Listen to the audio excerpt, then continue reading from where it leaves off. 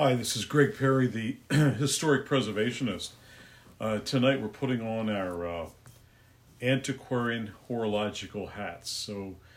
And we're joining up with Isabella and Luis Alarcon from Buenos Aires, Argentina. We did this about a week ago. We had just a lot of great comments. Everyone was very interested in it, so we're going to try this again.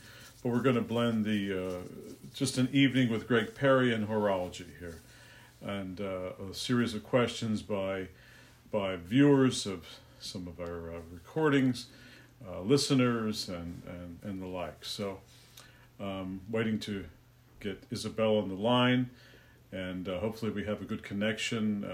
And sometimes this works, and sometimes this doesn't. So, hello, Isabella. Are you there this evening?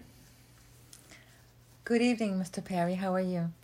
Oh, not bad. Not a little bit cooler this week than last week, but I think we got some very interesting topics here for our listeners and your listeners in Buenos Aires this evening. Oh, I'm sure indeed. Our listeners were very pleased to hear the last podcast. Well, to start our questions, the audience wants to know, what is a horologist? I think the word horologist gets played with a bit, gets mixed up. Typically a person who fixes clocks and watches is called a watchmaker or a clockmaker, and it's kind of a misnomer because they don't make today, or at least in general, the last 300 or so years, they haven't made clocks or watches. But a horologist is one who repairs, conserves, and understands the history of clocks and watches, whereas your typical repair person would be considered a clock or watch repairer. Yes. So there's a great difference there, adding the historical perspective.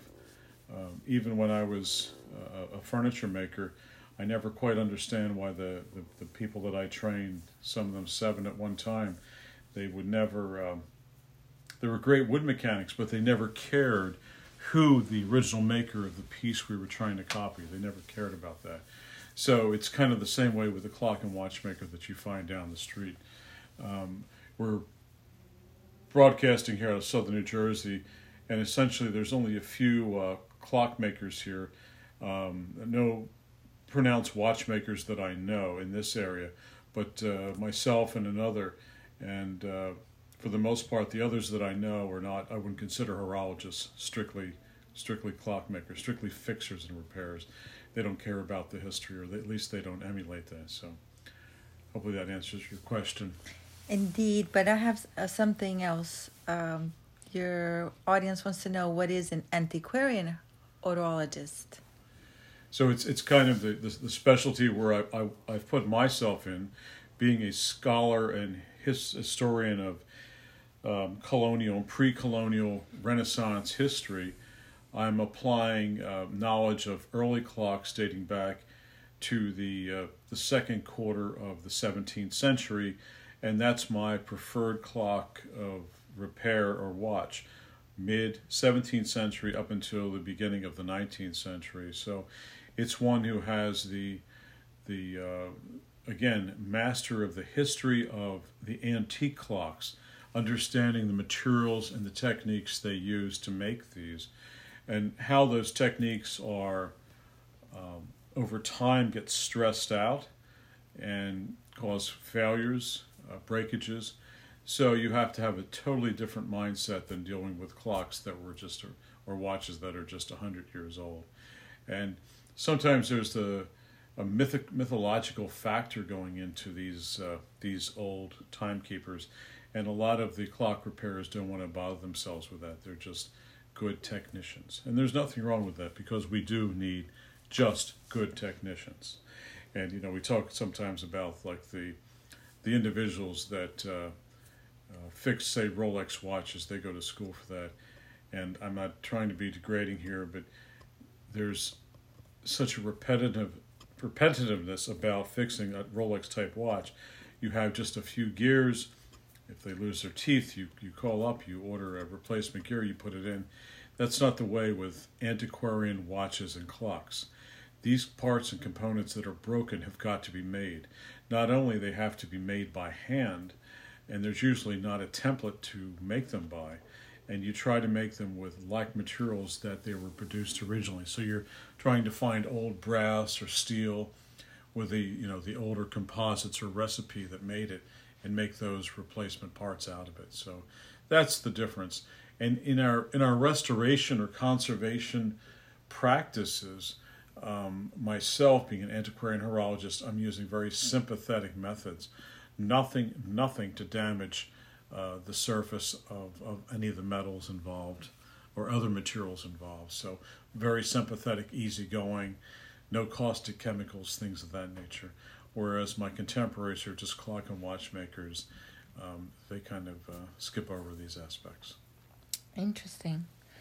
Could you tell us, where does one find horological training?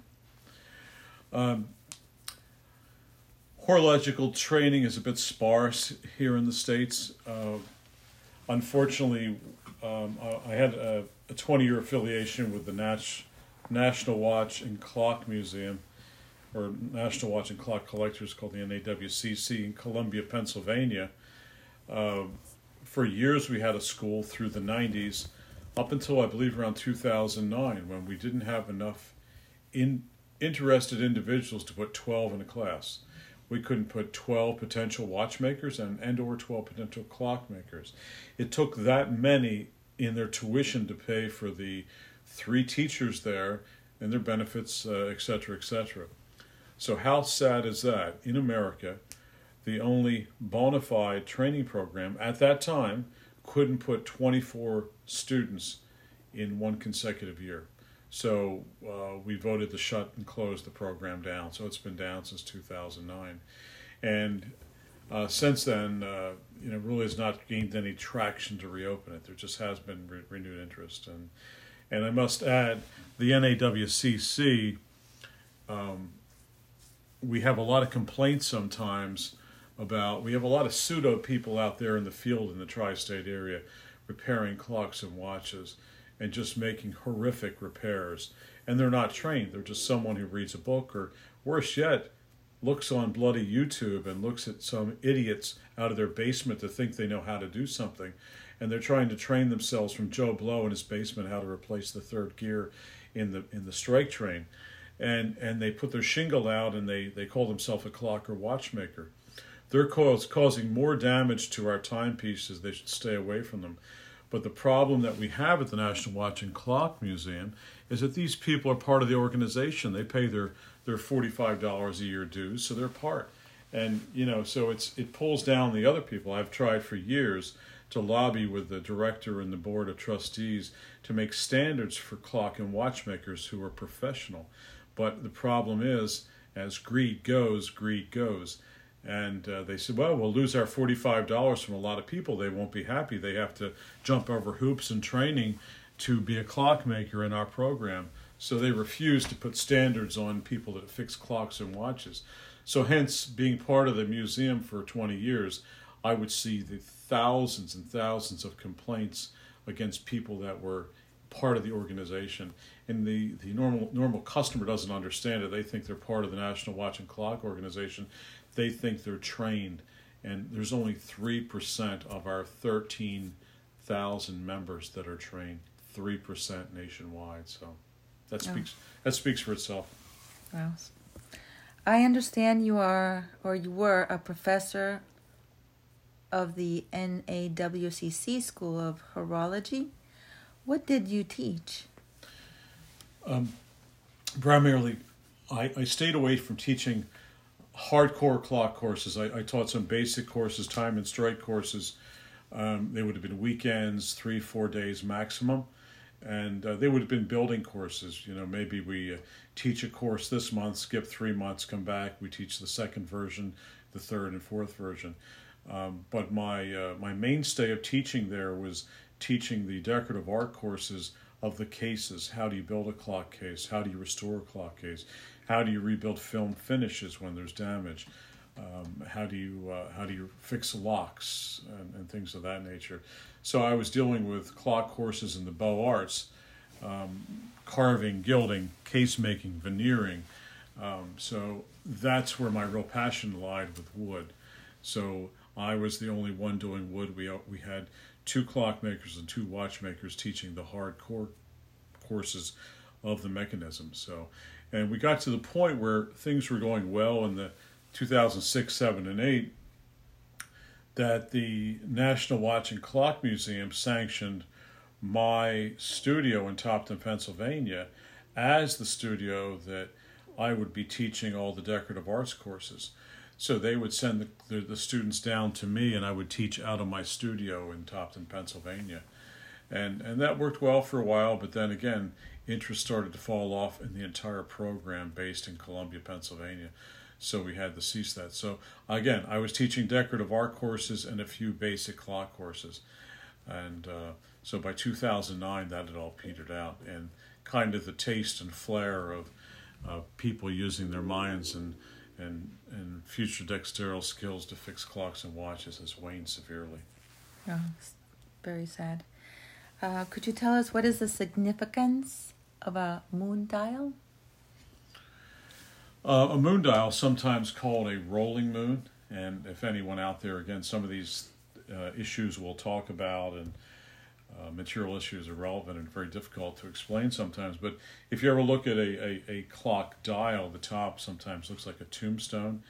It's primarily square or maybe a bit rectangular with a half circle in the top, and in that you would have a wheel behind the dial cut out of an aperture or opening, which would show 2 phases of the moon.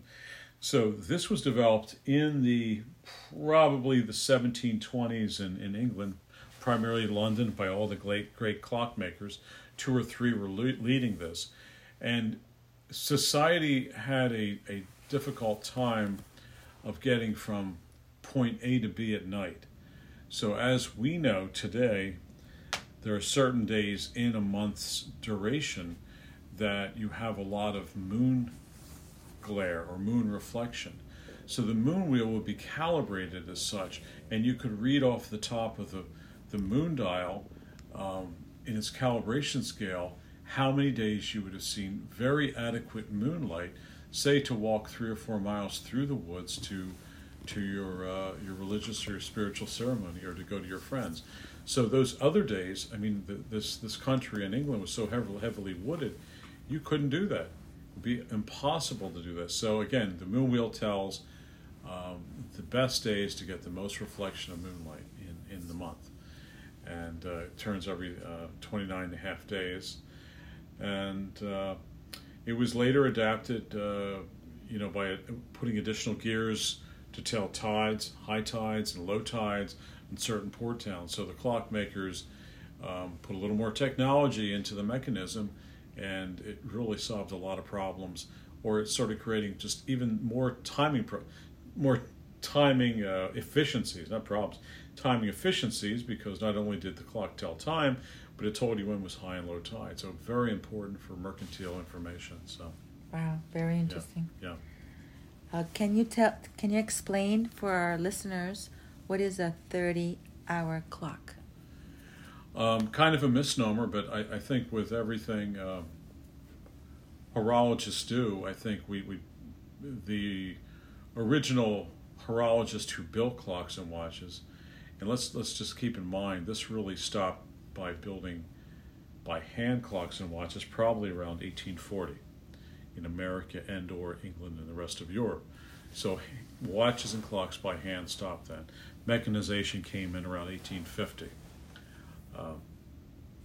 But the question was about a 30-hour clock. And so a 30-hour clock is really a 24-hour clock, and it gets wound, when it's a tall case clock, it gets wound by a chain. It's called a continuous chain. And you pull the chain and weight up, and the bell strikes and the time runs off of one continuous chain. And that drops down every 30 hours. So you have 30 hours to rewind your clock. more often than not, it's not 30, maybe it's 27, 26 hours. But all we need is to have 24 hours, so at the same time, tomorrow we can rewind our clock. So that is a 30-hour clock as opposed to a 8-day clock. And an 8-day clock, again, there you go with an extra day. Typically, you know you're going to get 7 days out of a clock wind. So on the 7th or 8th day, you need to rewind it again. So that's, and again, typically the 30-hour clock has one weight, is a chain wind. And just keep note, sometimes on a dial, there'll be holes in the dial like you would have your winding post and where you'd put a key on. It's trying to fake you. If it's a 30-hour clock, they're fake. They're to look like it's a clock that it isn't. So it was the person, the homeowner who bought the clock, he could pay a little bit extra to have holes drilled in the dial and have fake winding arbors put on, and it would look like you had an 8-day clock. So when you had your friends over, your friends think you could afford an 8-day clock, and really it was a single-day clock. So all that trouble. All that trouble with a lot of deception. I understand in your clock collection you have a few clocks with the round glass window in the midsection door. Could you explain what is that for?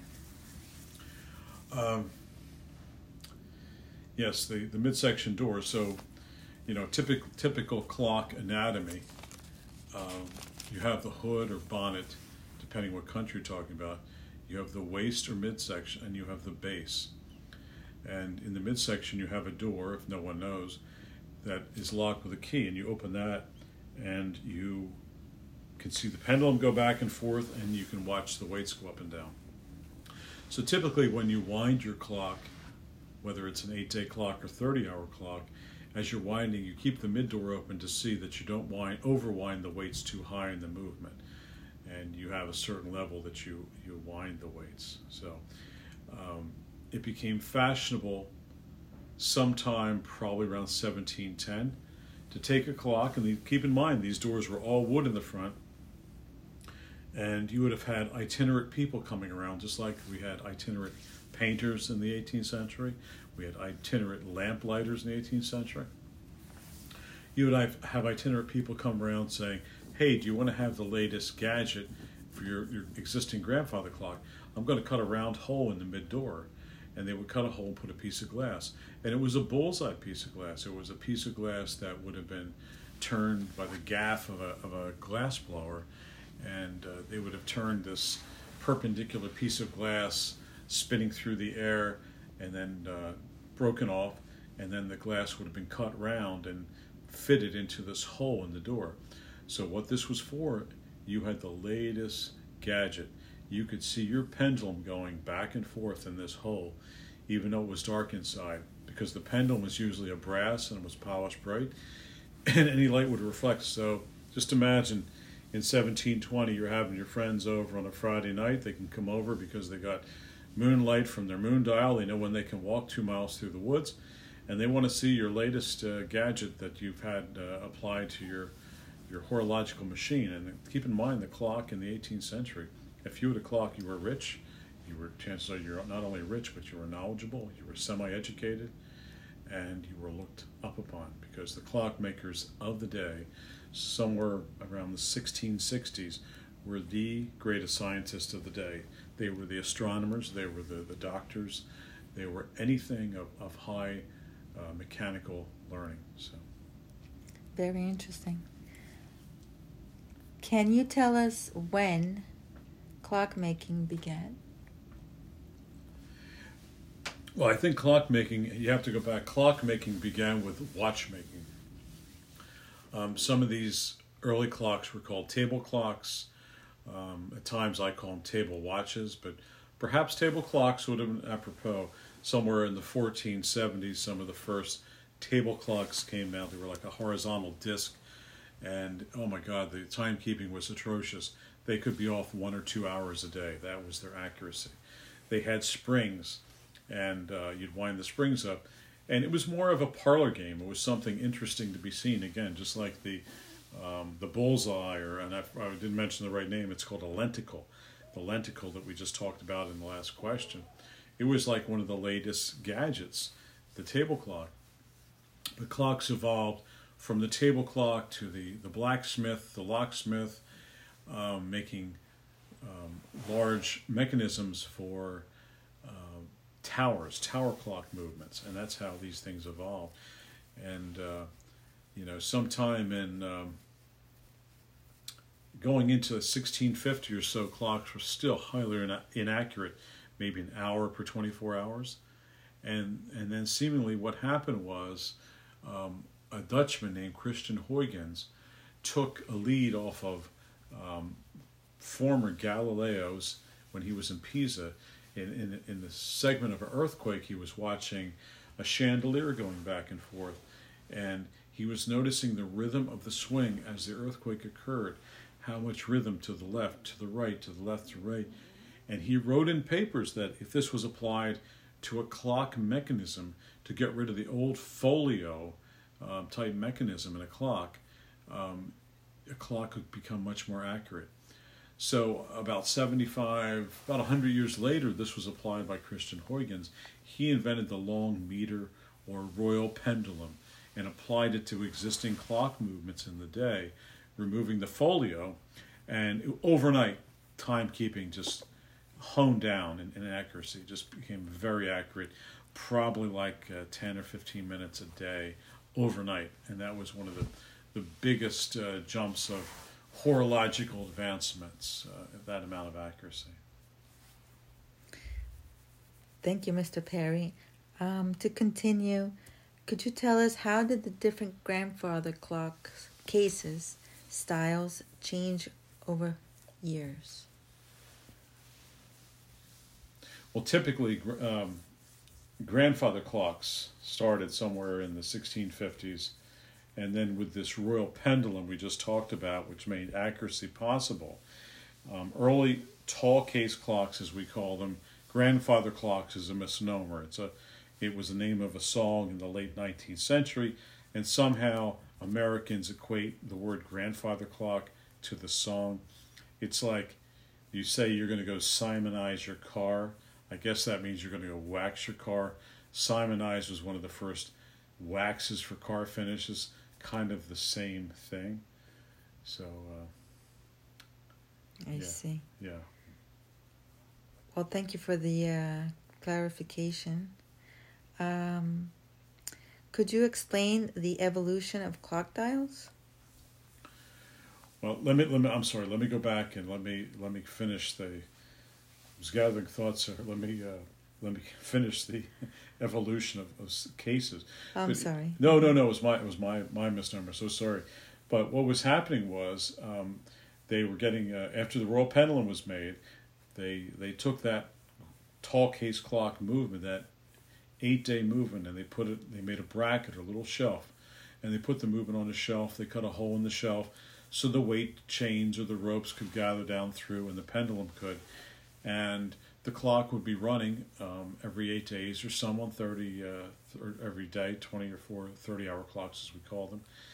And the clock would be very exposed, the mechanisms on a shelf, and generally these were always in the room of the house where cooking was taking place, or the fireplace was. So we have a lot of oils in the air, a lot of soot, a lot of carbon floating around.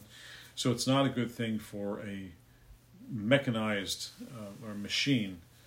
And what happens is these clocks got very dirty very fast. Once the oils in the air landed on the gears and plates, then dirt was attracted to it and would stop the clock. So two things were going on. And the other thing that would stop the clock are these pesky little things that run around on the floor called cats. So everybody needed a cat for rodent control, and cats were very important. And even cats today are important for rodent control, and they were probably really good companions back then as cats are today. But the little cat, just, curiosity that killed the cat, could keep its paws off of the weights or the pendulum.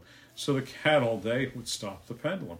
And here, this is the most important item in your house. You knowing time puts you ahead of your competitor down the street in business situations or religious situations, or as the growth of a family and education.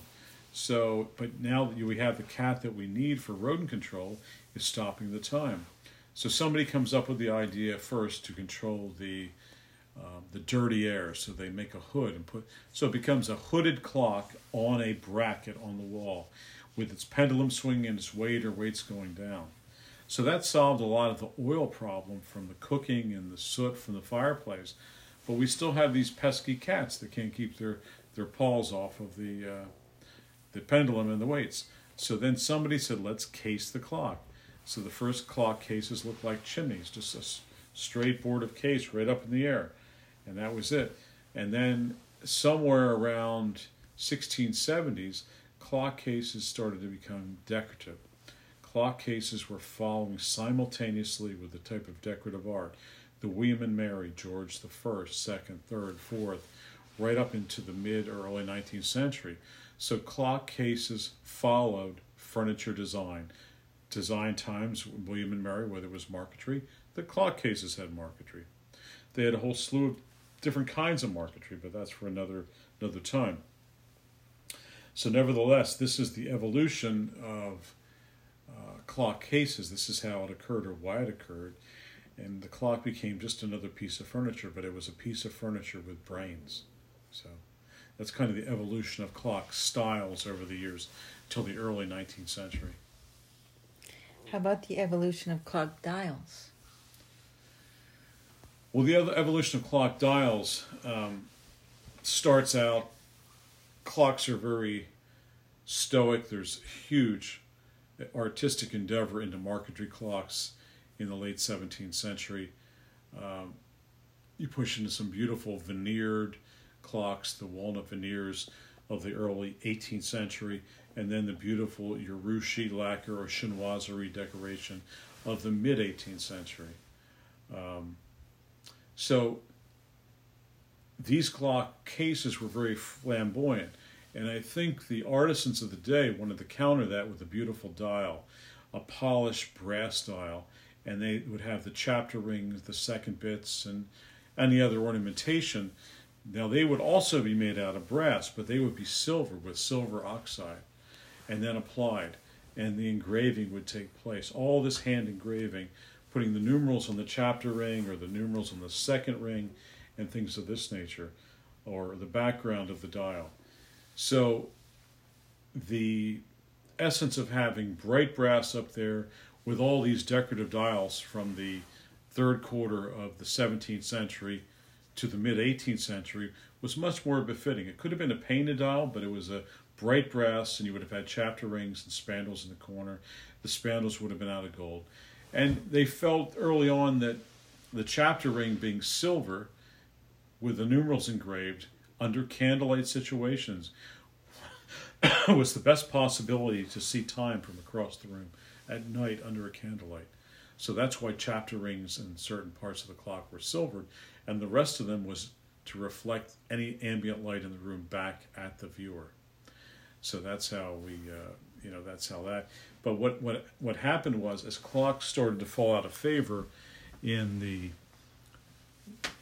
beginning or late part of the third quarter of the 18th century, clocks became out of favor. Small American clocks started to be made, and they started to take away the market of the British and French clocks. So what occurred was one of twofold. The brass dial was basically dead, and they started taking the painted dial, painting it white, but putting flowers in the corner where the spandrels would have been. So in addition to that white dial, they found would resonate more light, candlelight, than the actual brass dial that was so revered for so long. But clock cases became more countrified in that last quarter of the 18th century in England and America. For the most part, there was always spectacular one-off commissions. For the most part, they became very countrified. So the white dial with painted flowers and the spandrels or pigs in the arch was very apropos.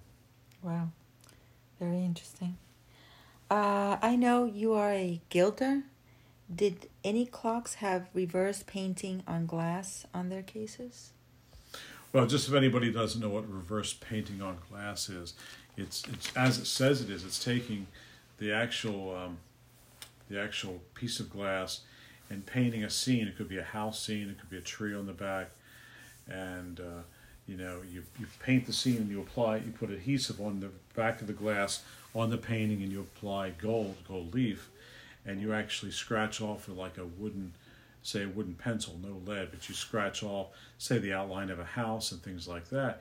And when you view on the front, it looks very realistic.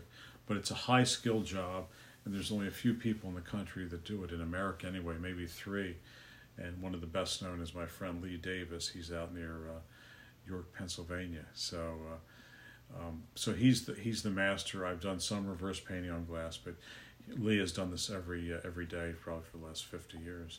Wow. So requires glass, gold leaf, asphaltum, tar, and some other painting pigments to complete the reverse painting. And most of that would only be applied in the tympanum of the clock. So up and beyond the arch, these would be inset panels. And anyway, I've made 3 or 4 pairs of these, so that's where the application would be on a tall clock.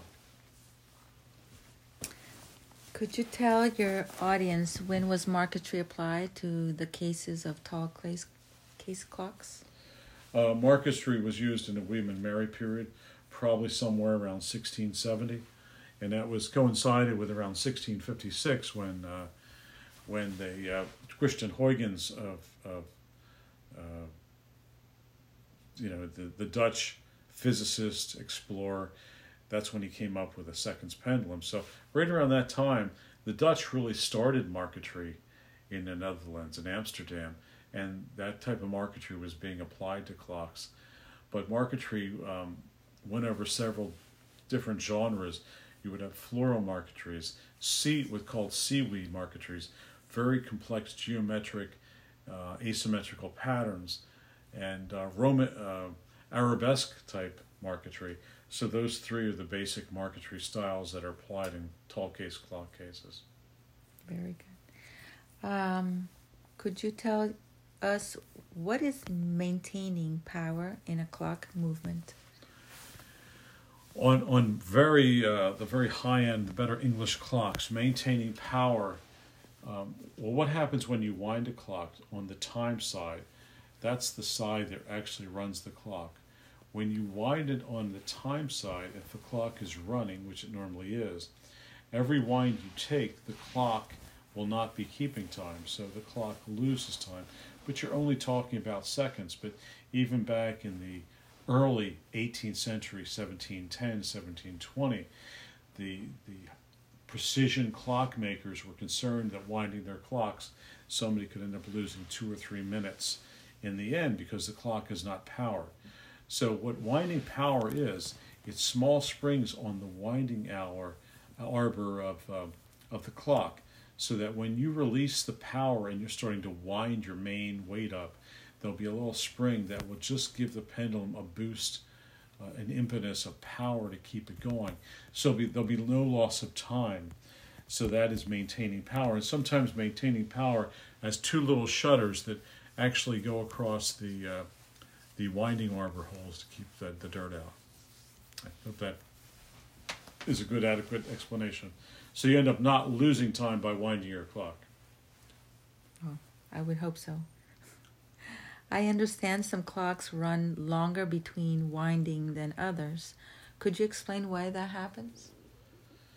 Well, normally clocks run longer. We broached the subject of a 30-hour clock earlier. There's an 8-day clock. There's a 1-month clock, and these are clocks going back to the early 18th century. A 1-month clock, a 6-month clock, and a year-going clock. And they call them going. 1 month going, 6-month going, 2-month going, year-going. So I actually have a 6-month going clock. It has a weight of about 80 pounds. But what has to happen in the drive train of the time train, certain 3 more gears must be added to achieve that 6-month clock, and another gear must be added to achieve the year-going clock. And the weights are very heavy on these clocks. I think the 6-month clock, which is a famous clock, which is in a few hardback books, operates on an 80-pound weight. So you have to have very heavy-duty cord or cable, and but it still has the original weight. So, but once you get set up, you can walk away, and it's going to go for 6 months. Oh, that's the clock to have then. Um, how are spandrels on a clock dial made? As we touched, we talked a little bit this evening about clock dials. Spandrels are those reverse carved objects in the corners of the square section of the clock dial. When the clock dial is out of brass. So these are applied brass or bronze sand cast ornaments in the corners. And they follow the decorative arts decoration, from the 1670s all the way up until, the stoppage of the late 18th century of brass dials. But what would happen, someone would actually carve a reverse, you would carve a reverse spandrel as you would in wood, and that's going to be your template. So then you go in traditional sand casting. And if anyone, for the duration of our podcast, we won't have time, but if you look up the NAWCC and Gregg Perry, and you'll read my article on sand casting. And that was the time when I lived in Paris. I apprenticed under a bronzier, and we, were always something was being cast in the studio. Wow, very interesting. From a listener, this is a question from a listener. She says, I noticed some parts of a clock dial are losing their silvering. Can you explain why? Well, we just touched base about brass clock dials. And I must go back and add, the evolution of clock dials was not just, it's like cars today. I mean, the automobile today has been around for, 100 plus years. And there's a point where, if designs don't repeat themselves in body styles, then these clock designers, they add ridiculous looking tail lights and front lights and side lights, all this ridiculous crap that we don't need on cars, to visually make them look junkier than they actually are. So what happened was, in addition to stylistic changes to the cases, the evolution of clock dials, clocks were getting less popular. People were buying pocket watches, so the big clocks were losing their favor. So that was a reason why they went to the white dial. It was like this new thing of the next year, the next decade. White dials replacing brass dials. And they came up and they painted the whole dial white, bright white. It was good, again, for seeing when you're in your house. But it was a cheapening of the dial. The white painted dial cost only a quarter of the brass dial. And then at that point, you couldn't get the hard brass dial or brass components anymore. To continue, Mr. Perry, how are clock hands made in the 18th century? Well, in the 18th century, they were drawn out probably with a pencil, some kind of piece of paper, putting some carbon on the back of a piece of paper, then drawing it onto a piece of metal that was annealed, and then this was cut out with what would have been a jeweler's saw in the day. And if you look at, there's a couple great horological books out there on clocks and clock hands. It is just a marvel to take a jeweler's saw, which chances are they'd have to make the jeweler's saw blade. So they'd have to make this blade first, or a series of blades, and then actually do piercings sometimes in the brass to cut things out. So to cut the center of the hand out, if it was hollow, they're going to have to make a small drill cut, pierce the blade through, and cut and file. So cutting with a jeweler's saw blade and filing is how these things were done. And they are absolute masterpieces, particularly when you get to the long sweep second hands in some tall case clocks. Would you say that there were ever manufacturing standards in the 18th century? There were. I mean, in somewhere around, when Huygens invented the pendulum in 1656, a few years later, the Worshipful Company of Clockmakers in London came up with standards. So the actual English government created standards that if you were making clock components in Liverpool or London or in Edinburgh, Scotland or Wales, that third gear up the time train would fit impeccably. So they came up with standards of all the components of the tall case clock. So the government, and then that's when the Worshipful Company of Clockmakers started as a clockmaking organization. And it was essentially a union hall for clockmakers. They were on a par with all the other trades, or put well above them. But that gave them union benefits even back then. Obviously, no such thing has existed probably in England since about 1850, and it never existed here. It's a joke. Well, As far as the clockmaking trade goes, there was never any teaching here, and the teaching is just in the last several years, and now that's been halted. That's a pity. Before we end our interview, Mr. Perry, I want to thank you for sharing your expertise and your knowledge and spending some time with us. And to finish, could you properly explain how to clean a clock movement? Yes, there's a lot of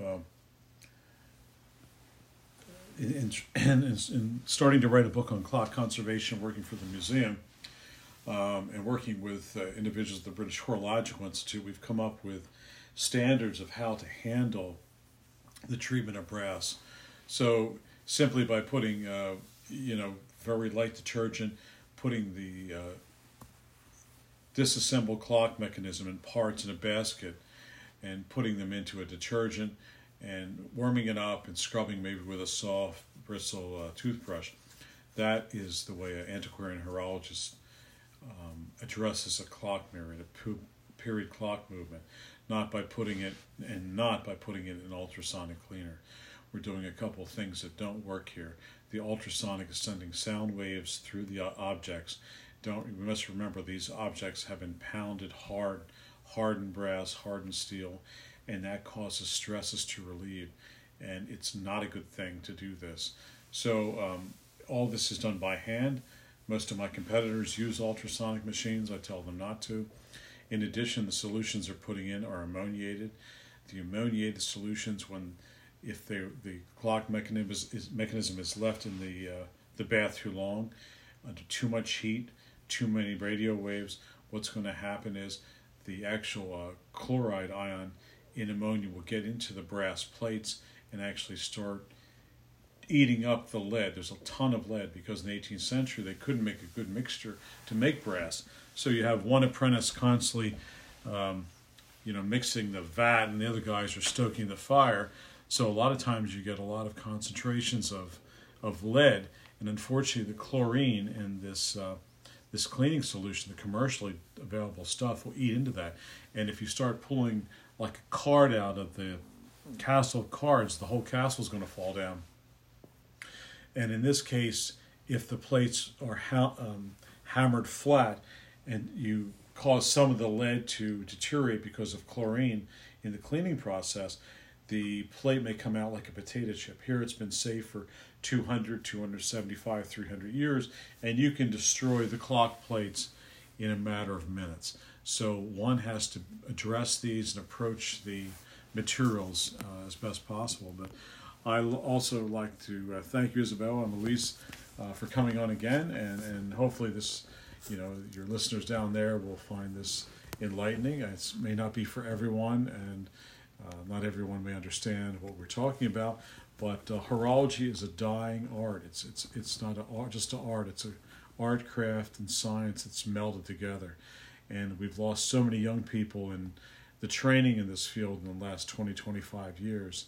And we really have to try and save it. So, but thanks for coming on, and I'm sure this will be a blockbuster podcast, and we'll try and map out our next one in a few weeks. Thank you so much, and Thank keep you, Mr. safe Perry. down there from that bloody virus. I hear it's going up on your neck of the woods. So Yes, we all have to keep safe, and also and wear a mask. Masks are important. Again, as in our last podcast, we have too many people here that just don't care. And if they don't care about themselves is one thing, but don't be a carrier for somebody else. So wear a mask that's coming from the artist and the craftsman. we should all wear masks. Thank you, Mr. Perry.